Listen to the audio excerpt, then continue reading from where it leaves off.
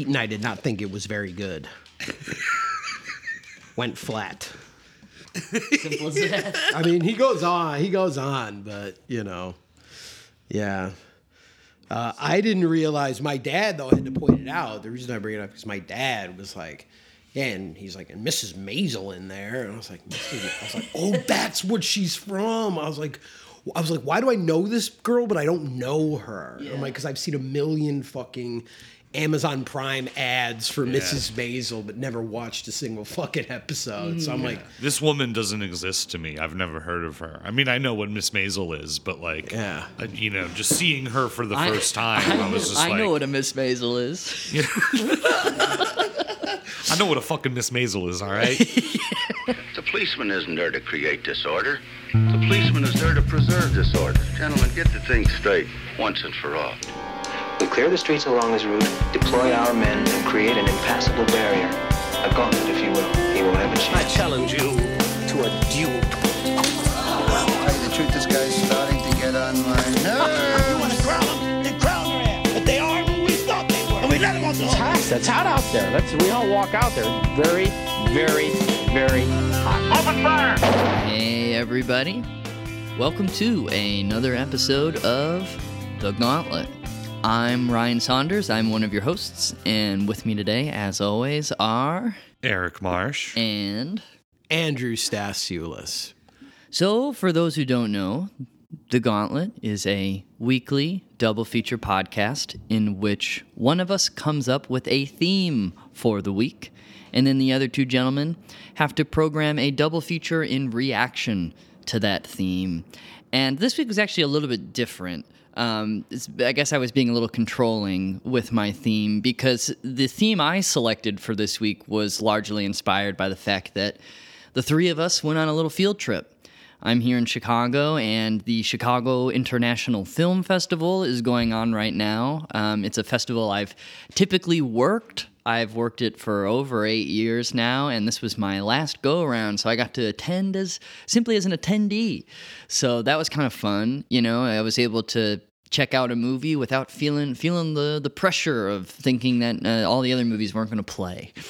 So that was a nice weight off my shoulders, and I thought, you know what? Wouldn't it be great to just get the guys together and go see the latest film by someone over the age of 80? Because that's something that I've always found very attractive in film. I've, long joked that, you have to be 65 years old to be allowed to make a film, right? Especially in this day and age, where it seems as though youthful ambition can sort of suffocate a film even well beyond the age of 40, sometimes it feels like. So I thought, let's take it really extreme and let's look at some octogenarian cinema. And so there was one on the docket at the film festival, EO, the Jerzy Skolimowski film, and I'll let Marsh introduce that one. I won't take any more thunder from it. But that was the topic this week. Was like let's look at another film maybe by an octogenarian, someone who's turned 80 and is still churning out films, because it's kind of an odd mythical land, the films of filmmakers who are over the age of 80. Something changes, and the double feature we have today, I think, is very revealing about those changes, is how you define late style in this situation, both in terms of energy level, in terms of subject matter and form, all sorts of different things. So I'm really thrilled with what we've got here. So since I already spoiled one of them, Marsh, you go ahead and you can introduce the Skolimowski film. Yeah, well, it is what you said. It is the latest donkey picture, we love that. And it was, of course, written, directed, and produced by Jerzy Skolimowski, and his wife, Eva, I know, produces his films and is very intensely involved in them. And it is a very, small film, relatively speaking, I would say, by an old man, and it's an old man who has been making movies for a very long time. On and off. On and off, yeah. And, for those who don't know, Skolimowski, of course, came up in the 60s in Poland in the Łódź Film School sort of movement, worked with Polanski and Wajda, wrote and directed and starred in his own films, and was a very prolific, writer and director for a while, and ultimately became one of those wandering auteurs of the Cold War era, where he was in France and Germany and the US, making movies all over the place. And of course, he certainly slowed down his pace in the 21st century. I believe his last film was Essential Killing, I think so, which was well over a decade ago at this point. He spends most of his time these days painting. And I think that's something you can see in this film in terms of, when we talk about old man shit or old filmmaker shit, a lot of the times, like, what's interesting about it is they strip away some stuff that they don't think is necessary anymore, and that can often make uncommercial products, but other times just interesting works. And I think EO is a film that has a sort of formal rigor to it, a very modernist formal kind of conceit. This is a film, after all, I should say, about the life of a donkey, and that's really what it is. It's a riff, more or less, on Ahasard Balthazar, which Skolimowski was in competition with at the Cannes Film Festival in 1966, and he said it made him weep. Me too. Yeah, and, so it's that. It's asking a lot of primal questions about animals and humans, and casting perhaps a negative light on the out-of-control world that we find ourselves in today. And that's EO, We'll get into it. Thank you. Yeah, so I sort of strong-armed everybody into, let's do EO, so it's a little abnormal here where, Marsh necessarily didn't pick EO as part of a program, but the two of you did pick the other film. You had a little conversation and came to a consensus, and it happens to be a familiar face for those who listen to our show. And I was excited when I heard what the decision was. A bit of a younger man, actually. The Skolimowski is 84, and the film that Andy, I'm going to have you introduce, is from an 80-year-old. He's freshly an octogenarian.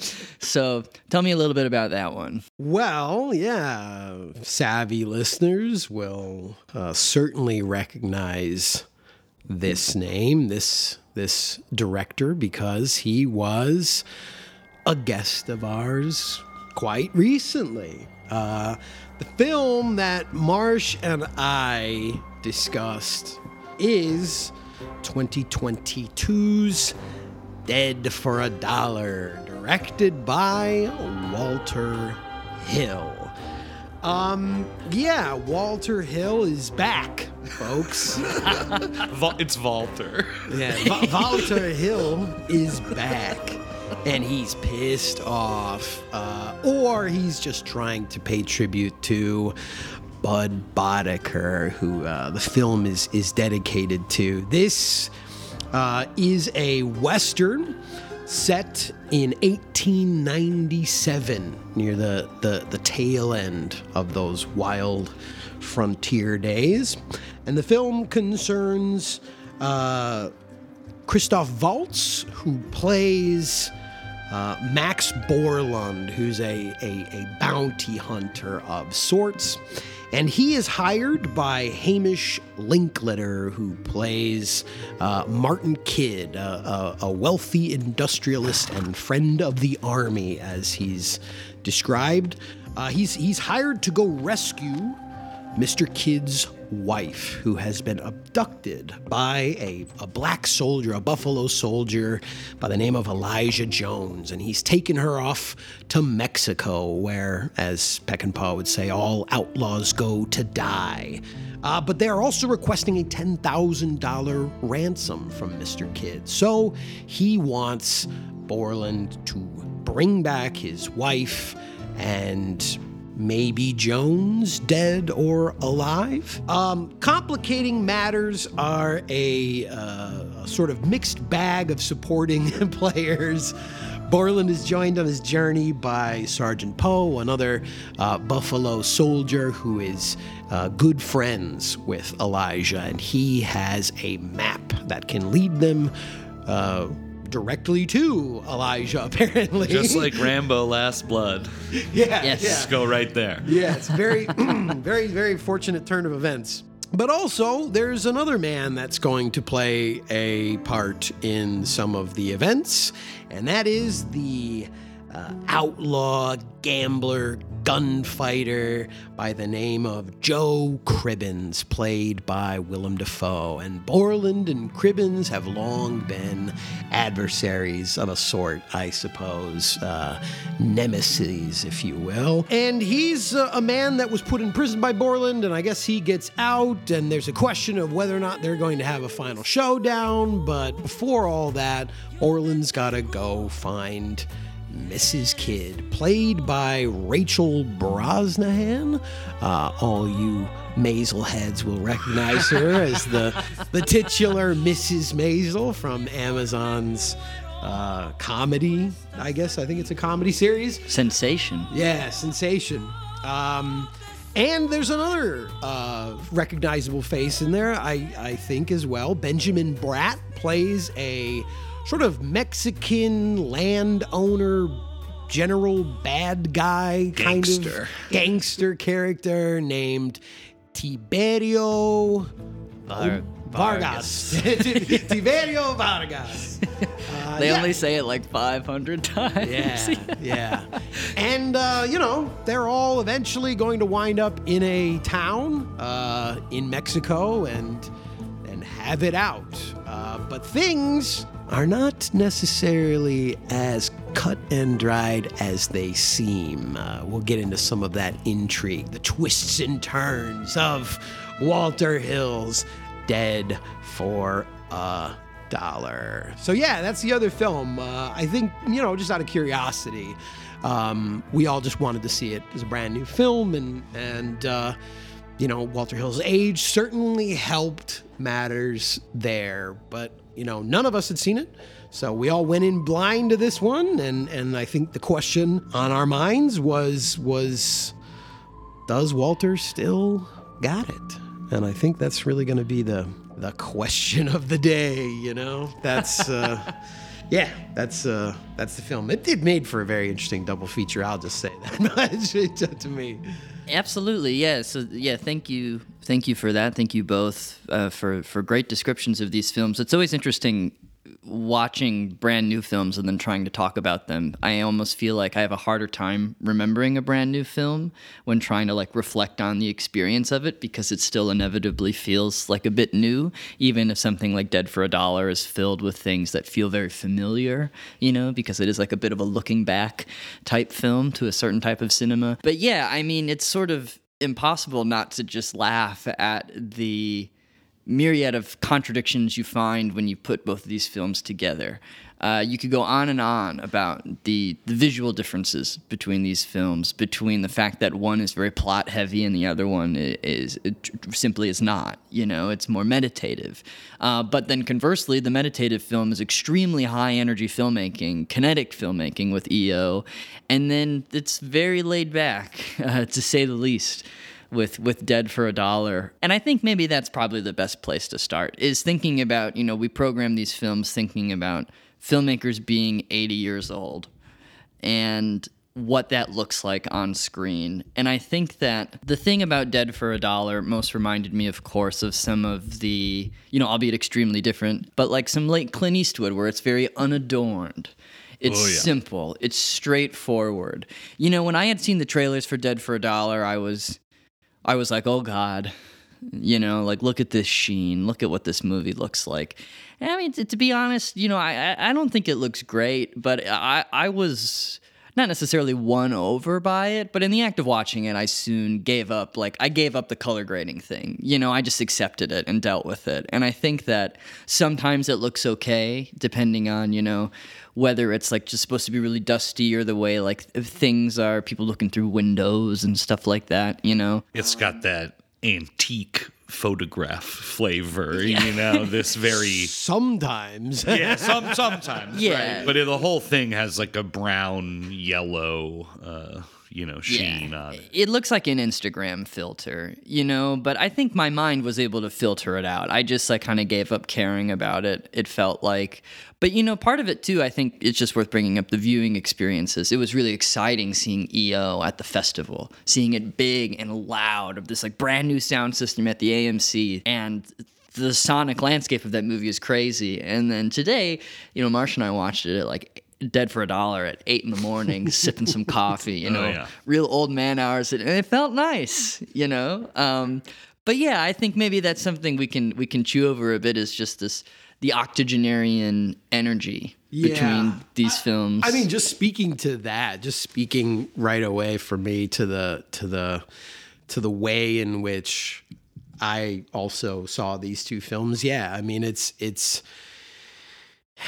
not an even matchup, unfortunately, for Walter Hill, because I also, you know, watched it VOD at home at 7 p.m. after a long day of work, and it was bright in the room still, you know, and seeing EO as Ben Sachs, I think, pointed out, the you know, friend of the pod and great film critic in his own right, it's, you know, before the film, he had turned and said something like, you know, I think it's incredible that we're still going to be able to see a film like this in a movie that's usually reserved for the MCU. Mm-hmm. And he was 100% right. I mean, it was a special experience to see that film and to think about Skolimowski, you know, working on that sound design, that very intricate sound design, and the music cues and the mix of it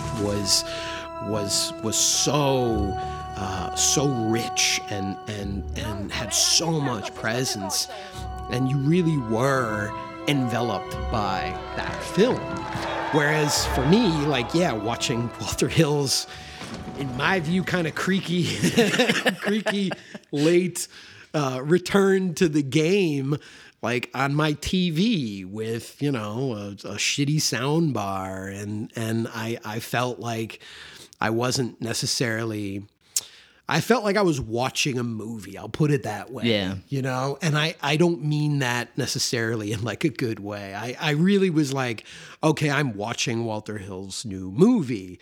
But with EO, just simply by virtue of the fact that, I was able to see it in an amazing theater, like, it was just such a more immersive experience. I felt like I was living it. Mm-hmm. The tension between the two is kind of incredible, because Skolimowski's film, even more than narrative, is about like texture and light and sound, you know, like really like elemental cinema, you know, that kind of thing. Whereas, you know, Dead for $1 is this digital VOD movie that is not a pastiche, that is not postmodern. It's just literally him trying to make a 50s Western. Yeah. And specifically a Boddicker Western or an Andre de Toth, Randolph Scott Western, perhaps. Like a just 3-star Western, you know? Yeah. Like simple and also, you know, in a way, elemental, in that it's like asking questions like, what makes a man? You know, it's like returning to like the simple themes of the Western. And it does have, you know, a twist and several twists in there as well. But like, it's just, he's going back to the 50s, and it's not ironic. Mm-hmm. And I think that's like really interesting. And whether or not, you know, the film is hit or miss for me, you know, like I would say, I definitely liked it, and it has like some major flaws and issues, you know, but there's something about it that I just found touching in its sincerity. And I think they're just such different impulses for these directors. Yeah, you know, your question, I think that you tried to kick off was about, you know, the idea of a director at that age and perhaps what's pushing them or what's motivating them or you know, what are they trying to see and show us. And, you know, I think that I've seen plenty of films by very aged directors that are still groundbreaking and experimental and playful. And in this case, like Skolimowski has a very like forward glance to me, you know, like this is a movie that still sees cinema as a series of possibilities for where we can go, new places we can explore. And I think, Marsh, as you even have described it, you know, Walter Hill is clearly looking backwards.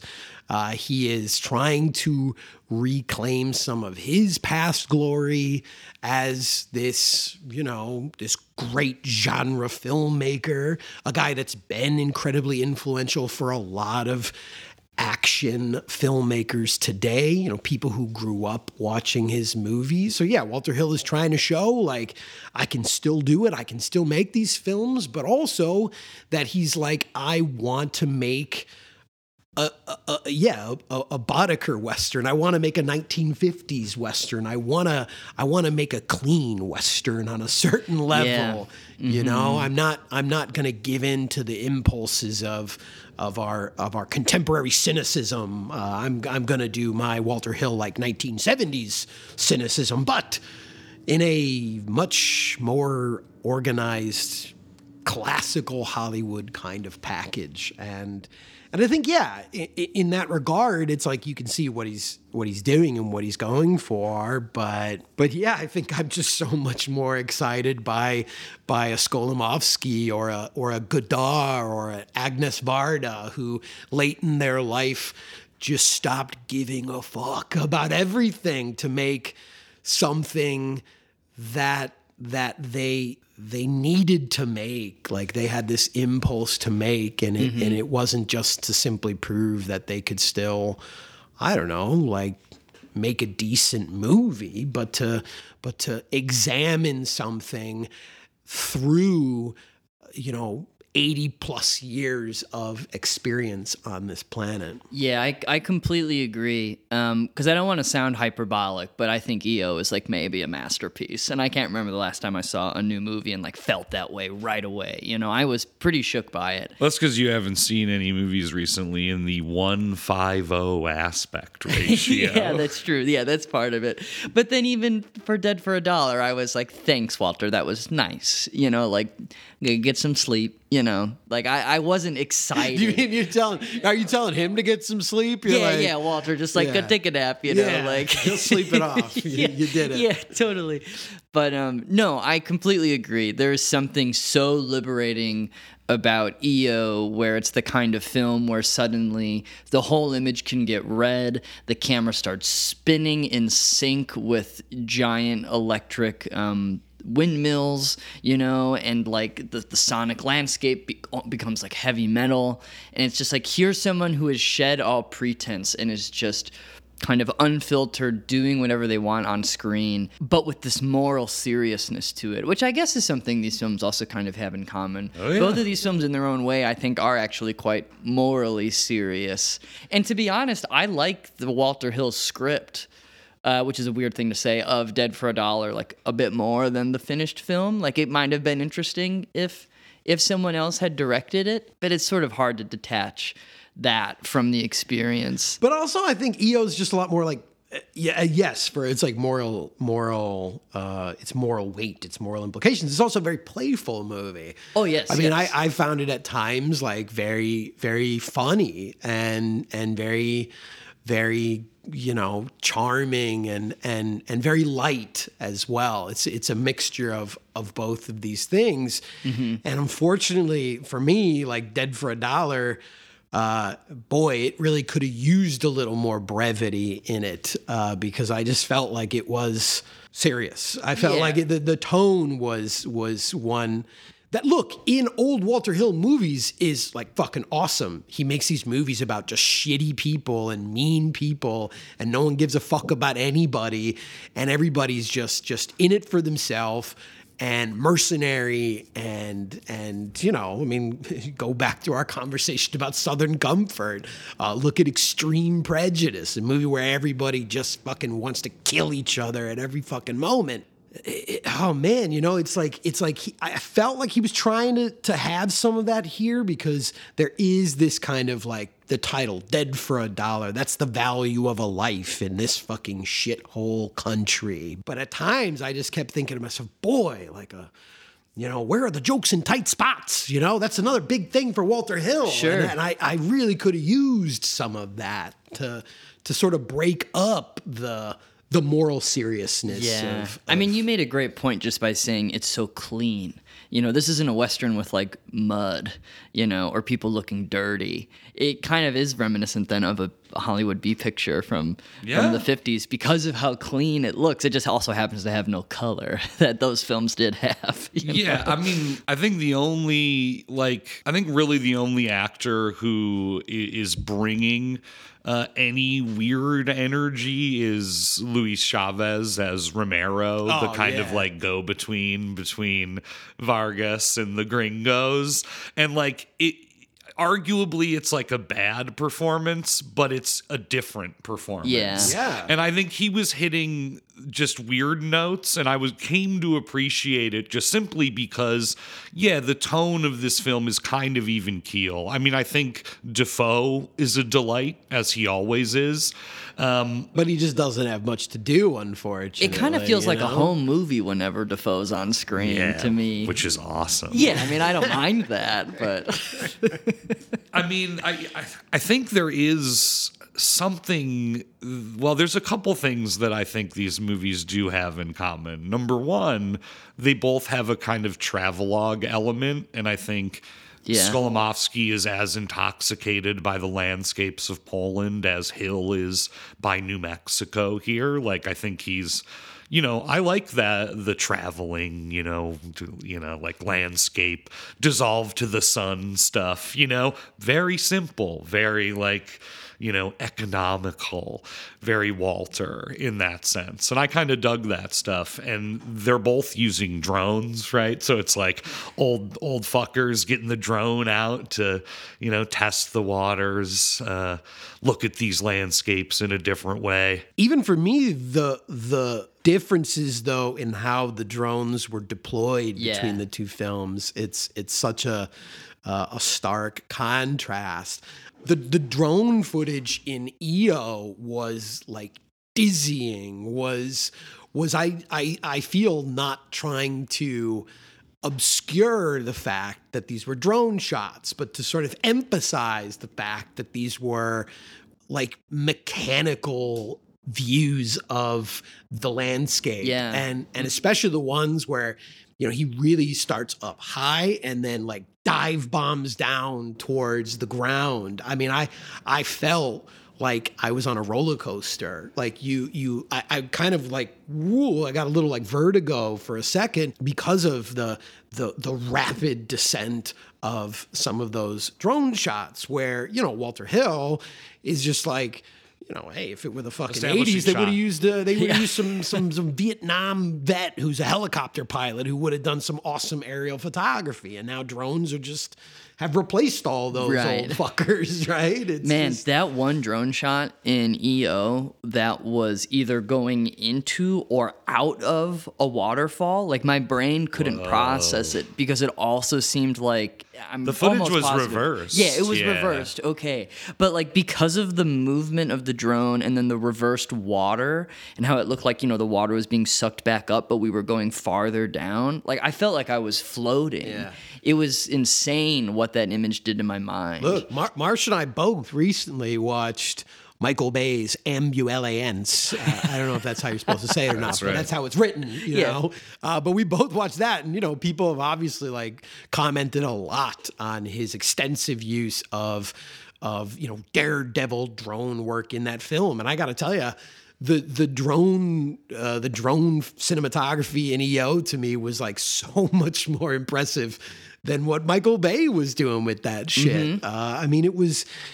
complex. It was frightening. It was breathtaking in a way that still, you know, conceptually, I think contributed to the swirl of complicated feelings we're having while watching that film. It's amazing how instinctual the photography is in EO, even though it's so clearly very, very carefully choreographed and planned. Because that's like a thing, you know, that it kind of stands apart with some other octogenarian films.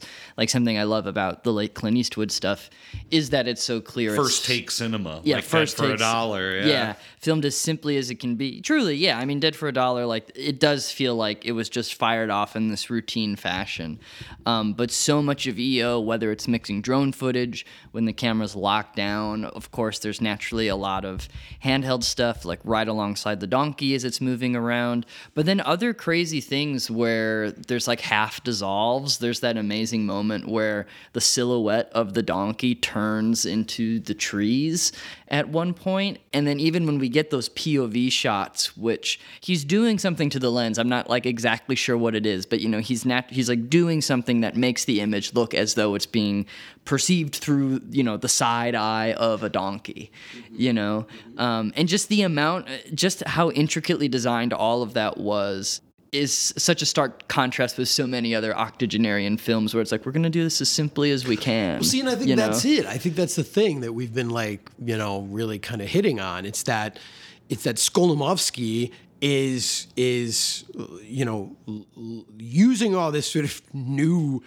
I'm putting that in quotation marks, like technology that's available to him and embracing the newness of it all and is playing and is experimenting with it and kind of going, wow, I can do this. That's cool. And it's like he's like leaning into it, whereas like Walter Hill is using it all to be like, okay, but can it still look like a you know, the tall T or whatever? Like, can I use this digital camera and somehow, you know, make it look like a Technicolor film or some shit like that? Yeah. And it's like, nah, man, like you should have leaned into it more. You're making a goddamn digital fucking movie. Like I almost in retrospect wish it had looked more, you know, digitized or whatever, or digital, you know, like I wish it looked like fucking Public Enemies at times, I think, because I think it would have had, and I know that's not what he wanted to do. He wanted to make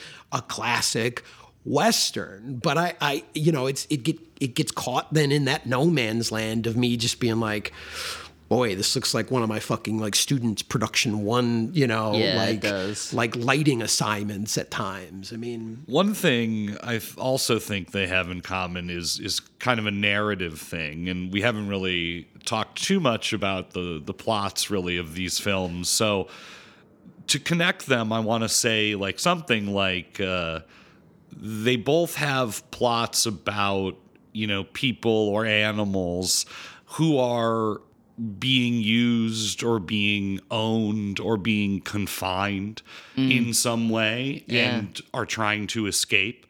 We get, of course, EO, you know, making a break for it, and, you know, going on this zany adventure because of it, and likewise in Dead for $1, it's a matter of escape for, you know, the woman Rachel, married to this like horrible businessman, and Elijah and Sergeant Poe, black soldiers in, you know, the United States military, and so there is that, you know, escape desired. Sure, in a sense, like, right, then I guess if we're going to see her as that, like, just like EO, Mrs. Kidd, gets passed around from, quote, owner to owner throughout the film as various men at times exert their control and authority over her. I don't want to get too lofty here, but I was thinking, maybe that's an impulse of an older person, this creative liberation, which we've covered, right? And Skolimowski's creative liberation here is to, make this like very playful, formal, crazy art house movie, and then Walter's freedom to, do like you said, Andy. Can I make the tall tea? Yeah, I can't help when I look at like films like these, and I think with just a lot of movies from strong directors, and I would especially, I think, feel this way about older directors, experienced directors. I have a tendency sometimes to like watch their movies and just be like, okay, which one are you? Like, where are you in this movie? And in EO, it's like, Skolimowski is EO. He is this vagabond who has traveled all over the world to these various places and these various systems and worked in various environments and had a life filled with rich experiences. And I was sort of looking at EO as if I was looking at Skolimowski and his treatise on existence, on what does it all mean? Does it mean anything at all? And so in Dead for a Dollar, I was doing the same thing where I was like, which one's Walter Hill? Because there is this element of these dudes are old and they're, quote, past their prime perhaps, but man, maybe they can still deliver the goods. Trying to prove they can shoot straight is what Walter Hill's basically trying to say. I was like, is he Joe Cribbins? I was like, is he the guy that, when we open, he's wallowing in jail. He's not doing anything at all. Yeah. And he just wants to get out there and go to Mexico and play cards and slap leather and do all these things. And he feels more kindred to Joe Cribbins, Willem Dafoe's character. I feel like it's such a shame because he is, to me, a much more interesting and dynamic figure than Christoph Waltz's character is just the sort of like the best shot with a pistol or rifle in the territories who is certain of everything along the way and there's no question to me he's going to come out on top. But a guy like Cribbins is a bit more of a roguish character, and I think I wanted the story from his perspective. You seem to be a man of strong opinions, English Bill. Mr. Palmer, if you please. Now let me put you on notice, Mr. Cribbins. I'm a very, very good card player. I do not intend to be taken in by any tricks of your trade, because I am not a man to be taken advantage of. I can defend myself adequately here in this rough terrain. I'm also here on business with Mr. Tiberio Vargas, who, as you must certainly know, is Lord of all he surveys in these parts. Now, since I think you're just another bullshit Englishman, the kind of fella we gringos have already whipped twice in 2 wars, why don't we cut the palaver and just concentrate on playing cards?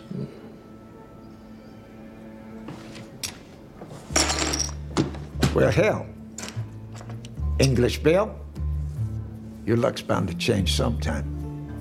So, I guess I'll call with 2 itty-bitty pair.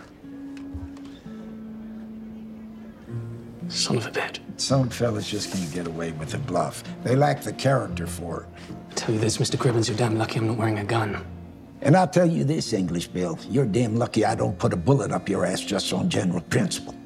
Now, I was you, I'd get out of my sight before I run through all my good humor.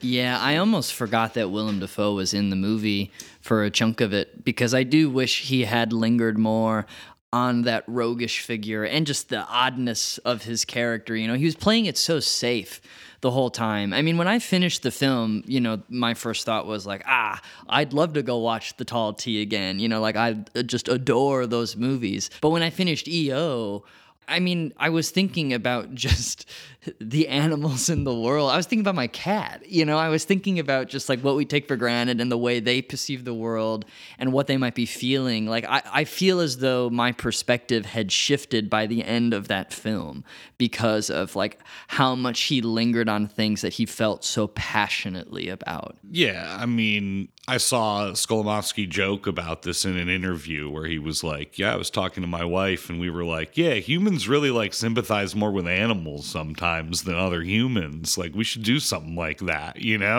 And EO is just, despite, as we've been discussing, it's like crazy form, it's an extremely emotional film, right? I mean, like, I think we all felt it. And the whole audience did. Yeah, and that's through, of course, the great Kulishavian donkey performances by like 6 donkeys or whatever. Yeah. But, just the way, again, it's constructed. And I was even joking in my mind, like the way it sort of views the world. It often uses like these red lights, right? Which symbolize like something like human destruction or machinery or like these kinds of like, things that EO perceives as like loud and destructive, right? And I was like, he's going into Koyaanisqatsi mode, like straight up, because so much of the movie too has all these implications of like, a world coming apart at its seams, like climate disasters and fucking soccer ultras beating people with fucking, baseball bats and shit. Like there's also, so much darkness in this movie as much as there is playfulness and humor, it really runs the gamut. And like Bresson's film, it puts the donkey through the fucking ringer, man. It really does. And I think it like really goes out of its way to use the Kuleshov effect in a way to like actively suggest that animals do understand so much more than we give them credit for. I feel like that's part of the argument of the film. Like, dude, he gives the donkey flashbacks and like love, right? Yeah, and I mean, and it's so tender and beautiful. But I was, it really kind of climaxes at a moment very late in the film when EO is being used to cart away a bunch of dead. And were those foxes? Were those like weird Polish foxes? I think or they were were those mink. dog? Oh, minks. Yeah. Okay. I think it was like a fur farm. Gotcha. Yeah, there's a moment where a bunch of minks are being killed off screen. We hear the electricity, and EO, when he's being asked, being forced, being whipped to take these minks and their fur off to wherever EO, kicks his hoof back and like knocks the guy out, presumably dead, it looked like, which was pretty sick, But so much of that was just entirely accomplished with the editing, because of like what EO was listening to, because again, we were never seeing these things. And when it would cut to his eye, I feel like was always the signifier, of course, that like this is something EO understands. This isn't something that's a mystery to him. Well, and it's also like a projection, right? And that's where this idea of like the Kuleshov effect comes in for all of us, is that animals, I do believe that animals have emotions, and a big part of that is also just like us projecting our emotions on animals, when we talk about like, oh, my dog, I just embarrassed my dog or whatever. And like, I don't know if a dog I know dogs can be happy and sad. I don't know if they have the impulse to feel embarrassed at times. Maybe they do, but we're often like projecting some of those onto our animals. And yes, we're projecting onto the blank stare of EO in so many situations because of cinema, because of his understanding of that, of dynamism, of contrast, of addition by subtraction, whatever you want to say. But again, for me, it's like through that we're also, it's then this mirror effect of us looking at these things through the eyes of a donkey to think about our own journeys and experiences. And like, there's like 2 scenes to me in the film that are also, for a Polish filmmaker, I think, referencing the camps, the death camps, invoking Polish guilt perhaps over the Holocaust and that, the scene we've described with the mink, which is like it's like a death camp, right? And that EO is in. And for us to like feel the weight of those things that EO might not necessarily in the moment understand, but we can't miss it. It can't be lost on us. And then, not to get ahead of ourselves, but certainly the very, very, very apocalyptic, abrupt, cataclysmic ending of the film, where EO is herded along with a large group of cattle, and I'm sure you can imagine where that's going. But yeah, like that's what I think I really, really felt so impressed by, was that it isn't just a movie about animals. We don't deserve them, like there's so much more to it than that. It's as much as this is about a donkey, this is about like us. And I think you even said it in your intro, Marsh, like the strange, very strange, weird fucking world that we as humans have created. Yeah. Like we are, compared to EO, like far more, animalistic in that regard, and far less noble, I would say. Ho mangiato chili e chili di carne, centinaia.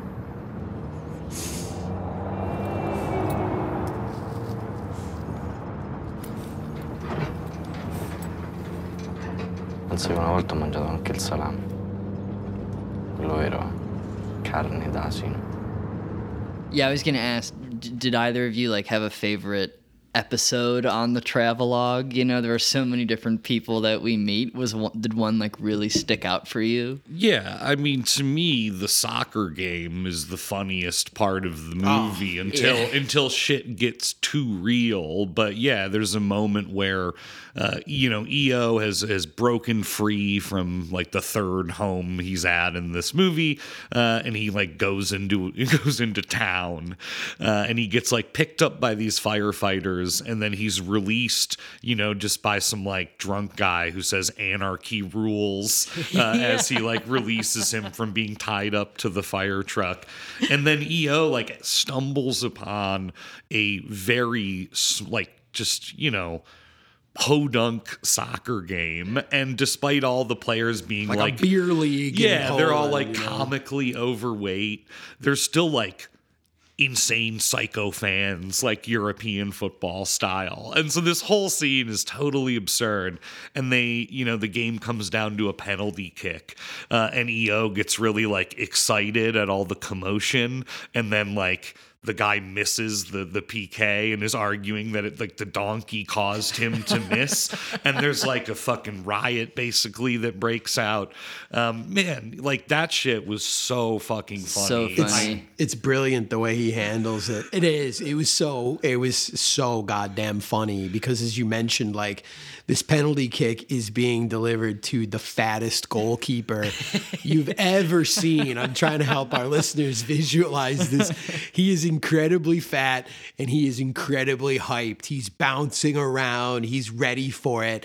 And the excitement, the drama, it isn't even about the fact that like this fat ass saved it. It's just like the guy like just shanks it off the crossbar, and they are celebrating like the fucking like it's the end of the goddamn World Cup, like, and it's just this meaningless little goddamn thing. It wasn't anybody's achievement. It was just a fucking bad shot, and it's like, it's like the goddamn Bulls or something like that. I mean, it's incredible. It's so funny. I really like when EO shacks up with that truck driver who then tries to like provide some food at a rest stop to a woman. And that scene was extremely funny because that was like a good like key to like help us understand that like much distance has been traversed, that we were like no longer in Poland because he was speaking English to this woman. Yeah. And he kept trying to offer her food. I'm assuming that the idea was that she was probably like a refugee or just someone that like had like no access to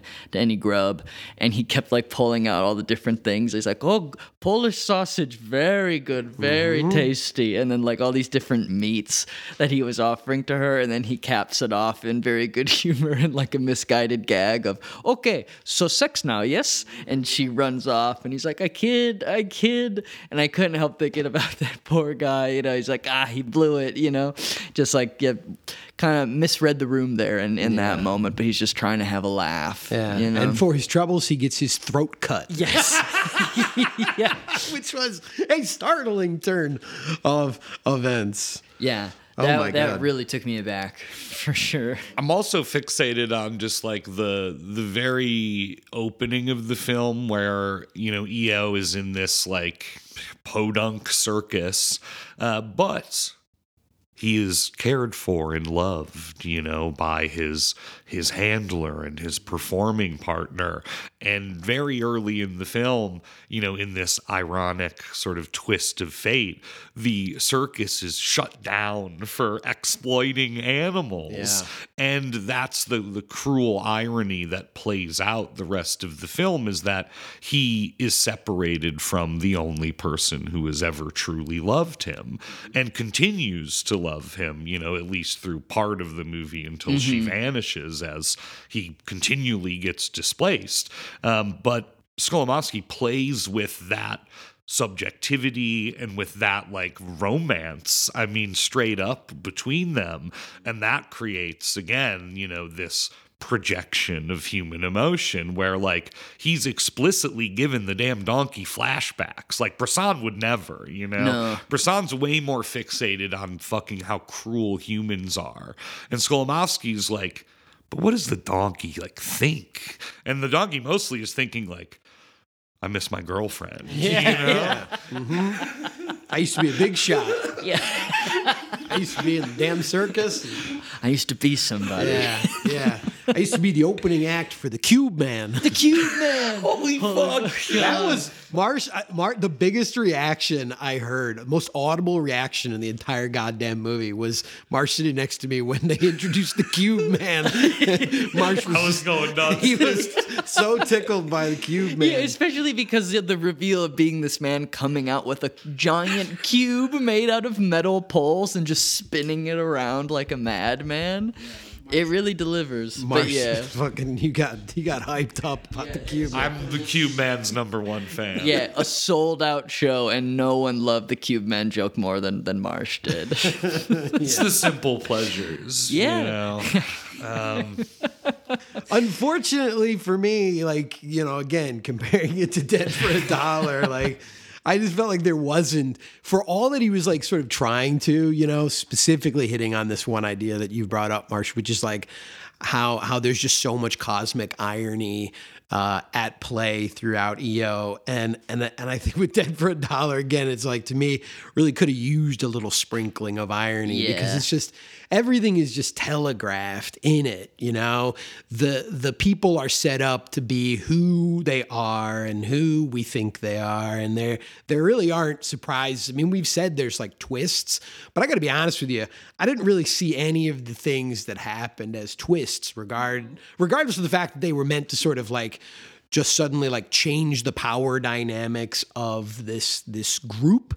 But it's like, come on, it's from within the first 5 minutes, you know, from the moment that Hamish Linklater is introduced as the wealthy businessman who's hiring him to rescue his kidnapped wife. Hamish Linklater, by the way, putting in an absolute like, you know, no pun intended here, dollar store performance, doing like an old man voice. Did you guys like, did that irritate you guys? Because honestly, he's just there. He's talking like this the whole time. Like, I'm the wealthy industrialist hiring you to get my wife. And it's all above board. She's been kidnapped. It was so fucking bad, dude.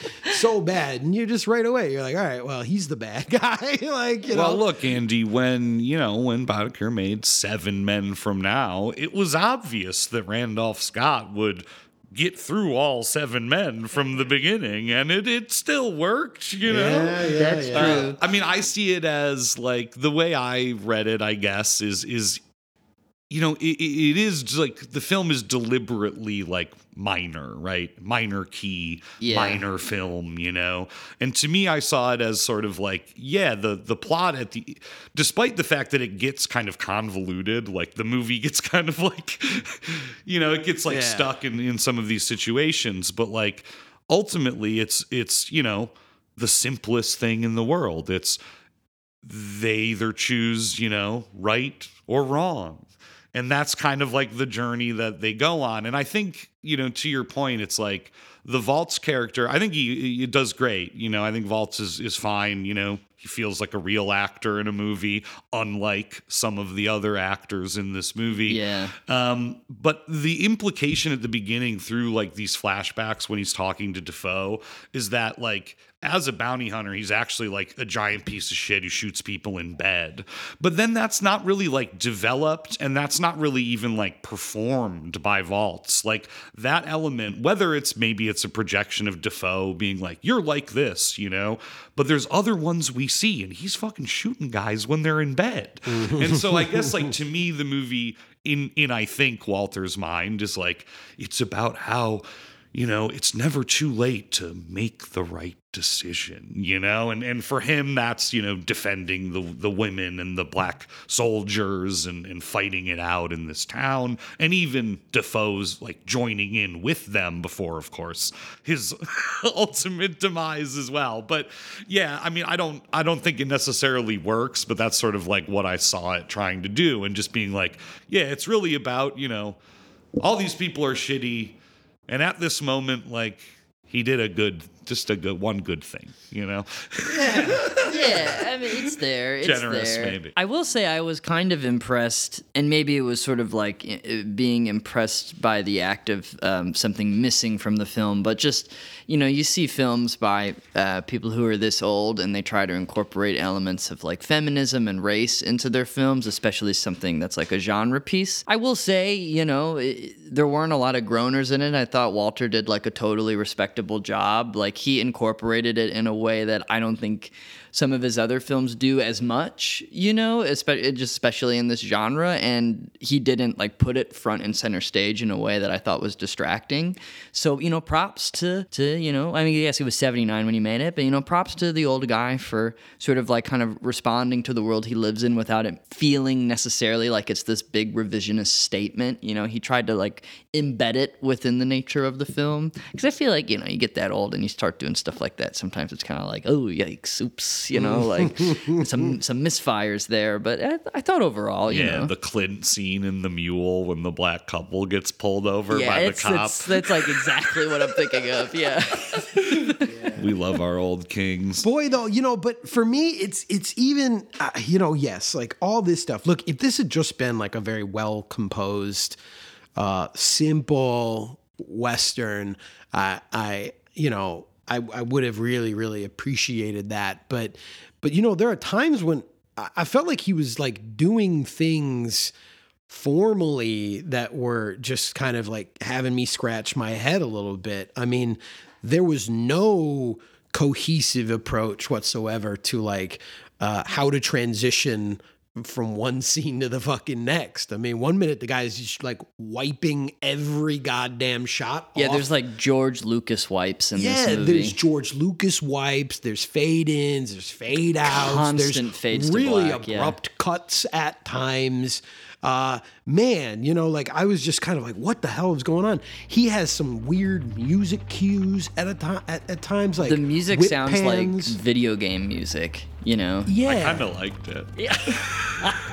I mean, like, there's even just this moment where, like, there's some bad guys that get introduced, and it's like, oh, which guys? Oh, these guys. And he does, like, a quick whip pan to them, and then there's just, like, a little, like, hint of a kind of, like, almost spaghetti Western-esque flourish on the soundtrack. But that's not developed. That's not carried throughout, you know? It's just kind of like, what should I do here? I'll do this here, you know? Like, it feels very like slapdash at times in terms of just like the construction of the film. And at times, for a guy who I believe throughout his career has a very keen eye for composition, like moments of just like me scratching my head. The amount of card games where there's not even just like a clean shot of the fucking cards on the table. Yeah. Like, I felt like he was like just fumbling little things like that of how to even just sort of stage some of these moments, these duels, these showdowns. Yeah, I mean, and I don't know if this is like a hot take, but, I always kind of thought that the first episode of Deadwood, the one he directed, it's the pilot, I guess, but it is like, I think like the worst looking episode in the series and like the worst cut and just like the worst arranged. Because I remember like watching it and being like, oh, is this what the show's like? And then it immediately like picking up. I mean, there's great stuff in the first episode. He still did a really good job. But, when you compare it to the rest, I think that there was something missing and, you wonder when it happened for Walter. Like, I think Wild Bill is really cool. That's what it's called, right? Or Yeah. Well, it's got all the VHS stuff for the flashbacks, the black and white VHS flashbacks. Yeah. Where's that crazy old man energy? And in the beginning of the film, that's what I mean. They introduce this idea of like, perspective and these shifts to black and white and guys remembering things certain ways.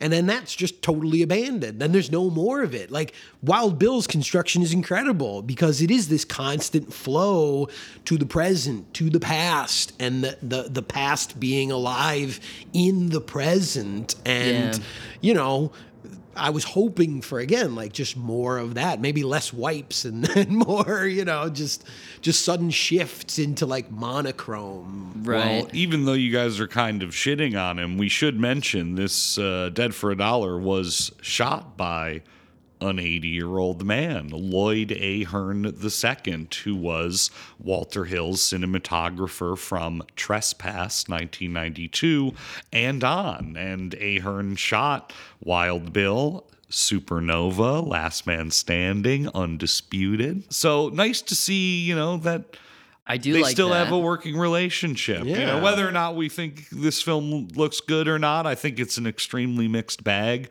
I think it's so like pallid and pale too. It's just kind of like just disgusting. Miss Maisel too. I mean, I loathed her stilted performance, but also like there's a lot of extended kind of like close-ups of her, and it has that like BBC masterpiece theater look to it. That's just like, this looks like shit, Like She looked like kind of sick, Yeah. I mean, he, oh God, Walter, his everything, he laid it. He left nothing. He left it all on the field. I'll put it that way. There's so many little things in here from his career and from other films he's seen, films he likes, and films he's made. And like, there's this thing even early on where it's like he's gotta have it in there. He makes a reference to classic Greek mythology and storytelling where he describes her as the Helen of Troy. He's setting that up. But I was thinking, and I don't think it was meant this way, but when Christoph Waltz asks, "Is this the face that launched 1,000 ships?" I was like, no, not at all, Good gravy. I mean, man, there's even just some really sloppy moments that God knows what it was like being on this set with an 80-year-old Walter Hill and his 80-year-old cinematographer. But like, man, there's this campfire scene where like you said, they've got this big vista and they're all just camped out under the stars, a classic Western moment. And I don't know if either of you noticed it, but the incredibly bad mix of like magic hour and then in close-ups, it's just fucking like pitch black night. Hell yeah. Like, oh, Walter. Like, what there's only happened? so many shots you can get in a day, Andy. You know that. I know. Like these guys, they lost magic hour and they just went with it. Like, well, we got everybody out here in the middle of nowhere. We got to the moon. Yeah, Let's we go. gotta get this thing shot. I mean, I was thinking too, very superficially, or at least on a shapes level, these movies have circles in common as well, because Walter's jamming on the sun and Skolimowski's using like a Busby Berkeley angle to, at first show EO in the circus, and then later in like other, at the fancy horse farm, there's like this like horse racing contraption. But yeah, Skolimowski's using the circle to like show us some kind of like, enclosure or entrapment of like the circle of life. Yeah, this God's eye view of like, look at this fucking shit, Yeah, and I mean, talk about a face that launched 1,000 ships. EO's face in this film, all 6 of the EOs that are on display, really beautiful animal. And I thought it was kind of funny when I was reading just a little bit about EO today. I came across this article about just some production troubles they had shooting during the pandemic, and one that was like not necessarily related to that, but like kind of poetically, is that I think it was the day of filming, the first donkey they had didn't have the necessary vaccines, which is just like kind of ironic that like they're going through all these COVID protocols, and here's a donkey that doesn't have the vaccines he needs to like be on set and participate in the production, which is too bad. I think they Bart got the him. Bear would never. No, Bart the Bear's a professional. He would have shown up fully vaccinated, not made everyone uncomfortable, Well, speaking of production troubles, I don't know if any of you read about some of the quote production troubles that they had on the set of Dead for a Dollar. Did you hear? No. Falsely accused. Yeah, apparently there was like an actor and a stunt performer or whatever who complained that the safety standards on Dead for a Dollar were not up to snuff. That they felt they were struck with debris in a few situations where they. It was like an Alec Baldwin set.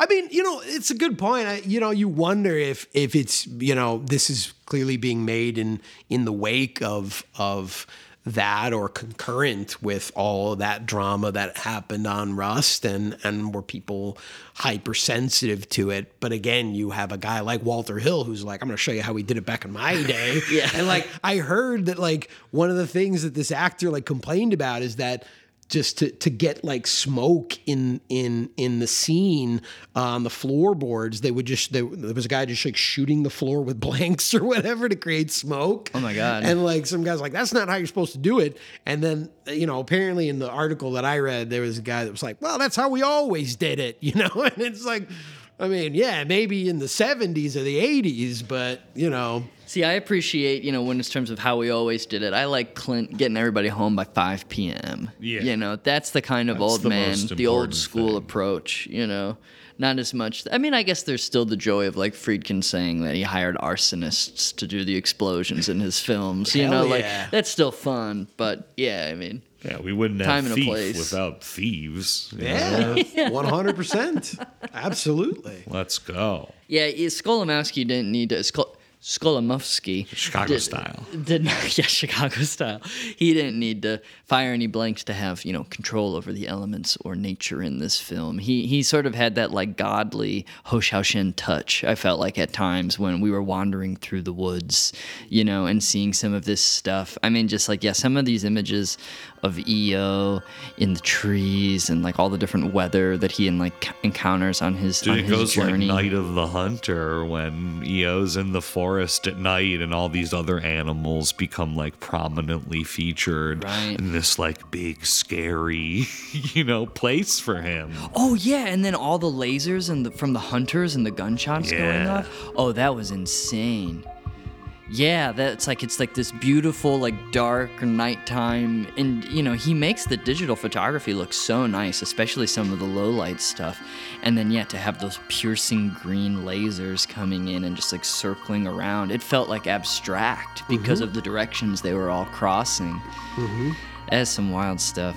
Yeah, I mean, EO is trying to take the ordinary and make it extraordinary at so many moments. It's showing us the extraordinary in the ordinary when these things are removed from the context of narrative, of plot, of us understanding like, how did all these guys get laser sights out here in the woods? It's like that's not the point, The point is to embrace, this shattering of nature with these very alien sources of light, whereas Dead for a Dollar is taking the extraordinary at times and making it very ordinary for me, unfortunately. Well, then even thinking about some of these different glimpses we get into people's lives in EO, and then like the extraordinary quality of having so many like key details removed.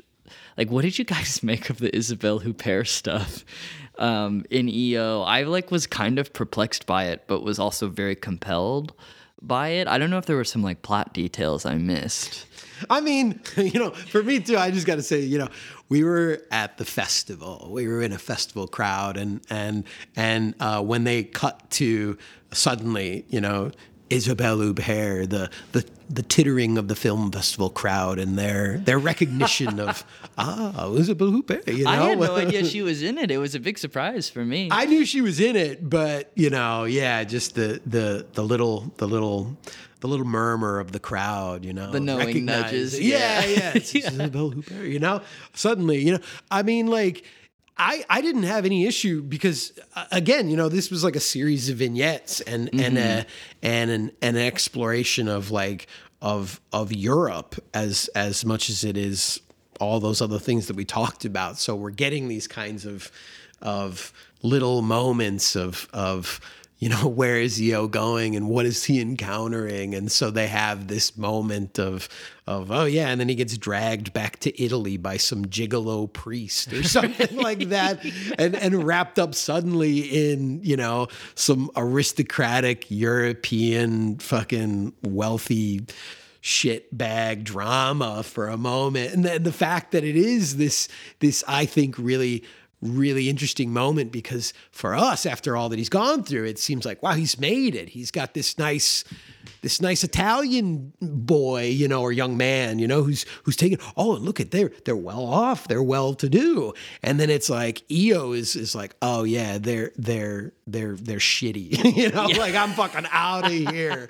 Like, I don't want to get wrapped up in this. It was like weirdness. EO was watching a Chabrol film, and going like, ooh. Well, I think the placement is key. It's the last sequence before the end. Mm-hmm. And when you think about it like that, I mean, look, we've seen him be owned by the circus, by a fancy horse farm, by some farmers, in a hospital, in a fucking like mink concentration camp.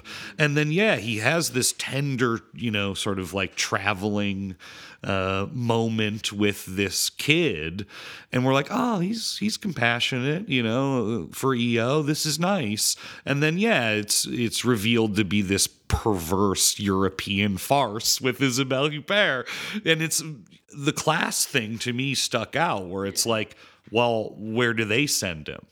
To the camps. To the slaughterhouse. Right. The rich people, of all the fuckers in the film who, passed through this donkey's life. Like, they were like, yeah, we're selling the estate. I'm moving back to France. Like, kill this fucking donkey. I mean, it's like insane, Mm-hmm. Yeah, no, they don't gift him like that beautiful carrot necklace that he has earlier in the film. That was lovely. I've never seen one of those before. Is that like something that donkeys get every now and then?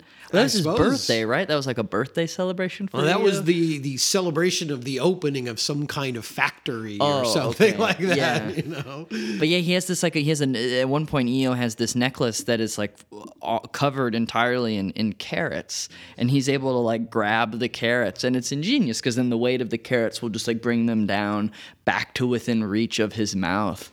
I'd love to just give one of those to a donkey. I think I will. I've been inspired. I'll go like buy some carrots, go to a petting zoo, and see if I can like get one of those around their necks. He does have like a tender moment where he is at sort of like a petting zoo. He is amongst other donkeys, and there were all those children feeding carrots, And I think that's it, because it isn't necessarily about like, when has EO made it? When is he going to be, on Easy Street after all this? Because again, this is a grand statement about not, like I said, not just a donkey's life, but about our lives and our journeys and the ups and downs that we all go through, and how moments of tenderness are very quickly and sometimes abruptly shattered by the realities that this world brings to us, these inexplicable shifts of fate that often follow,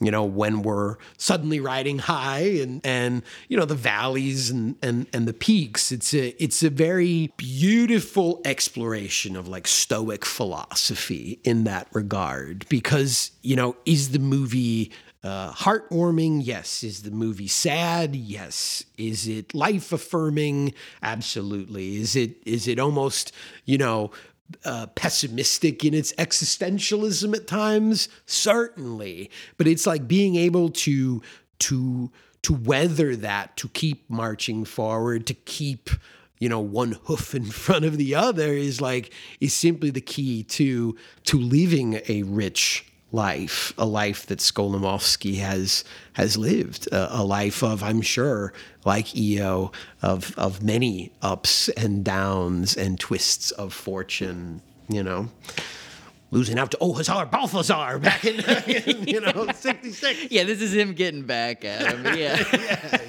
The ups and downs. He's like, I'm finally up again. That didn't kill me, What doesn't kill you makes you stronger. Yeah. No, EO has finally made it because, he's beating out Balthazar. He's getting the final word in here. Mm-hmm. Yeah.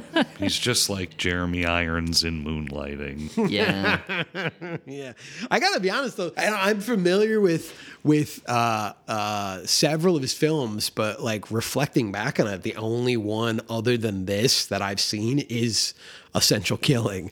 That's the only of his films that I've actually. Skolimowski only. Yeah, I like his cool 70s horror movies, Deep End and The Shout. I remember thinking those were really awesome. And Moonlighting's really cool too. Yeah. Those are the only others I've seen. Those have always been on my list, and they're just in there on the pile with so many other things. Mm-hmm. But for some fucking reason, the one that I've seen is Essential Killing. I mean, I know why I saw Essential Killing. We all know. Yeah. It was funny when I saw Michael Kutza at the festival, the founder of the Chicago Film Festival, and told him I saw EO. His immediate reaction was like, Jerzy, a wonderful actor and a wonderful man. And that is a blind spot for me is the films he directed and starred in himself. That's something I'd like to check out. Now that I think about it, have either of you seen Essential Killing? I have not, no. It's very similar to EO if you think about it, right? Because Vincent Gallo buckle up. Vincent Gallo plays a Middle Eastern man. I think it's sort of vague what country, right? Who is attacking a convoy or something. I think he opens with him. I think he does, right? Shoot a RPG at the U.S. Army or something, and then gets swept up and arrested as an enemy combatant, and then goes through the circuitous journey of being a man, suddenly held prisoner in the war on terror, and goes from the Middle East eventually all the way to Northern Europe, right? Isn't that the thing? And escapes at a point and is wandering around in the forest. Yeah, it's actually so many similarities between the two films now that I think about it. See, now you've got me reflecting on recent Walter Hill too, and just how I somehow forgot to mention earlier, mentioning that I found elements of the more contemporary issues being dealt with in a respectful manner in Dead for a Dollar, as thinking back just a few years before. When did The Assignment come out? 2016. Yeah. Talk about old man groaner, That was a little messy. He tried. So, I guess the ultimate question, maybe in this regard, is in retrospect through our conversation, if part of the question is can the old guys can they hack it? Can they play? What do you think? Skolimowski still got it?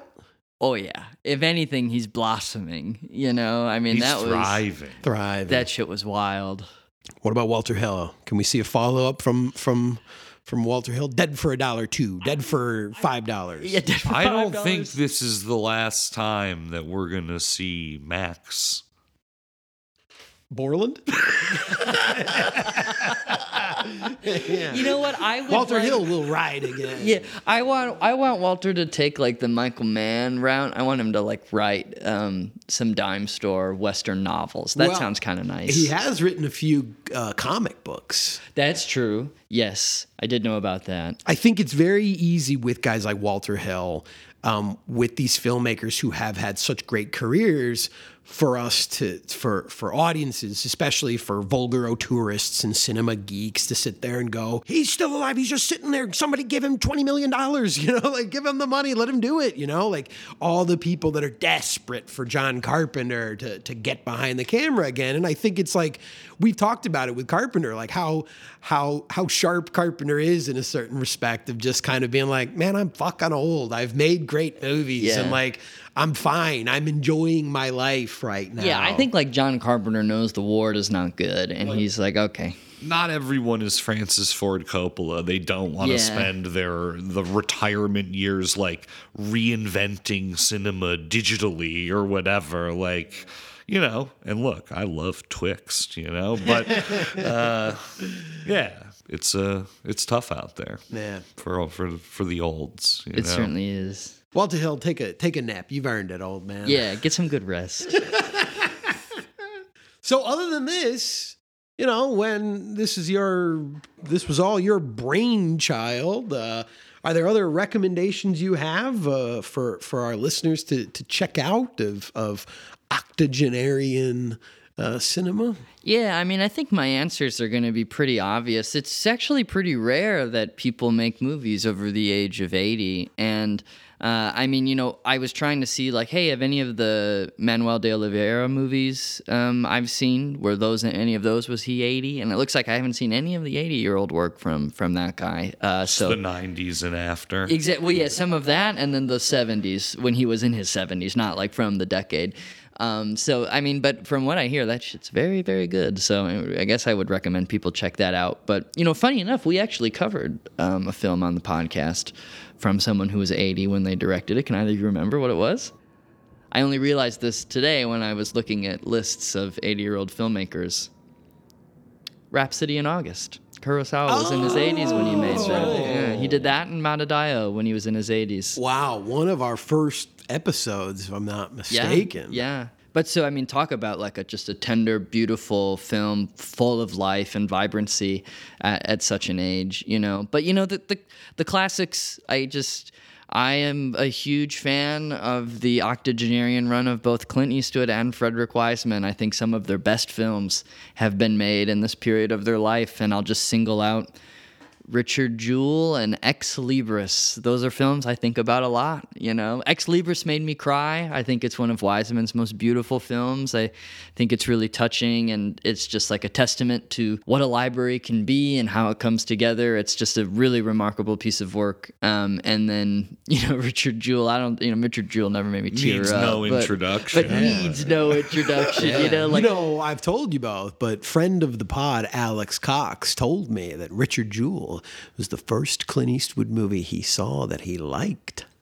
See, there you go. It is what converted Molly to like being a late Clint auteurist. It was. I think it may have been the first one she saw, because then when she saw The Mule, she's like, I get it now. Because I do love The Mule as well. But yeah, Richard Jewell is really nice, and of course Ex Libris. So those are some of the favorites. I also love Varda's late period stuff, more just like self-reflexive documentaries, looking back at her life and work. That stuff's really tender. You know what else you love? Joris Ivan's A Tale of the Wind. Was he in his 80s when he made that? Yeah. See, if I had known that, I would have just talked about that one. Yeah, that is the craziest old man shit I have ever seen. Yeah, that's the one that most closely resembles the energy of EO. Like that thing is just, balls to the wall. Like, let's go. That's a really, yeah. So Joris Ivans' Tale of the Wind, everybody, like that. You want to see octogenarian cinema, that's the one to go and find. Well, I had a ton of fun, though. I mean, it was really nice going to see the movie with y'all. It was good to be back at the festival, a little gauntlet field trip, bring some of the current cinema to our listeners, shake it up a little bit. But I have a feeling we're probably going to be looking back, for next week, potentially. So, Marsh, what is the topic next week?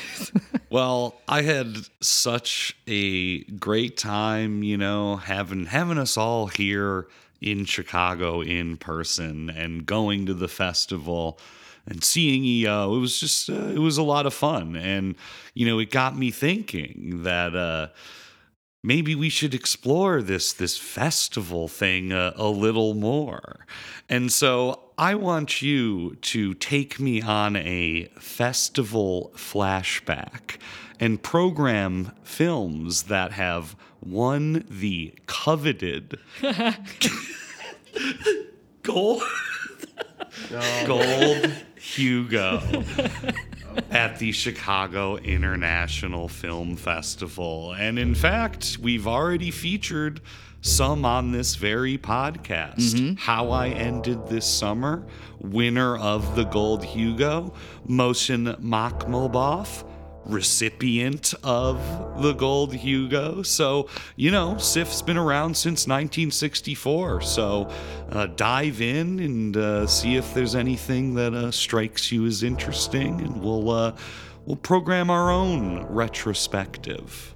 I gotta say, when you look back at all the awards that festivals have given out over the years, you look at what won the Palme d'Or over the years, Chicago a bit more provocative. I'm actually kind of impressed by what the juries would latch onto. Some stuff that just sort of falls through the cracks and disappears, but it's an interesting list. I'm familiar with it. I bet you are. I've had to put together a lot of spreadsheets as it relates to the Gold Hugo. Oh, now I gotta go out and buy goddamn Michael Kutz's book. As always, you can follow us on Twitter at Gauntlet Movies or send us an email at gauntletmoviepodcast@gmail.com. Thanks, everyone. Guess what? I did you a favor, Bounty Man.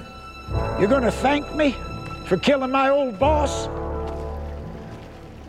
He was gonna spoil my fun with you. About time you did something good.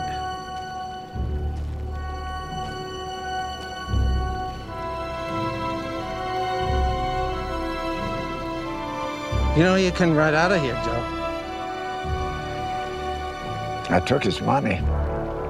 Maybe I would earn it. Besides, there's no avoiding it. You and me got a reckoning. I'm giving you a clean start. Don't be a damn fool. Amigo, I was born a fool.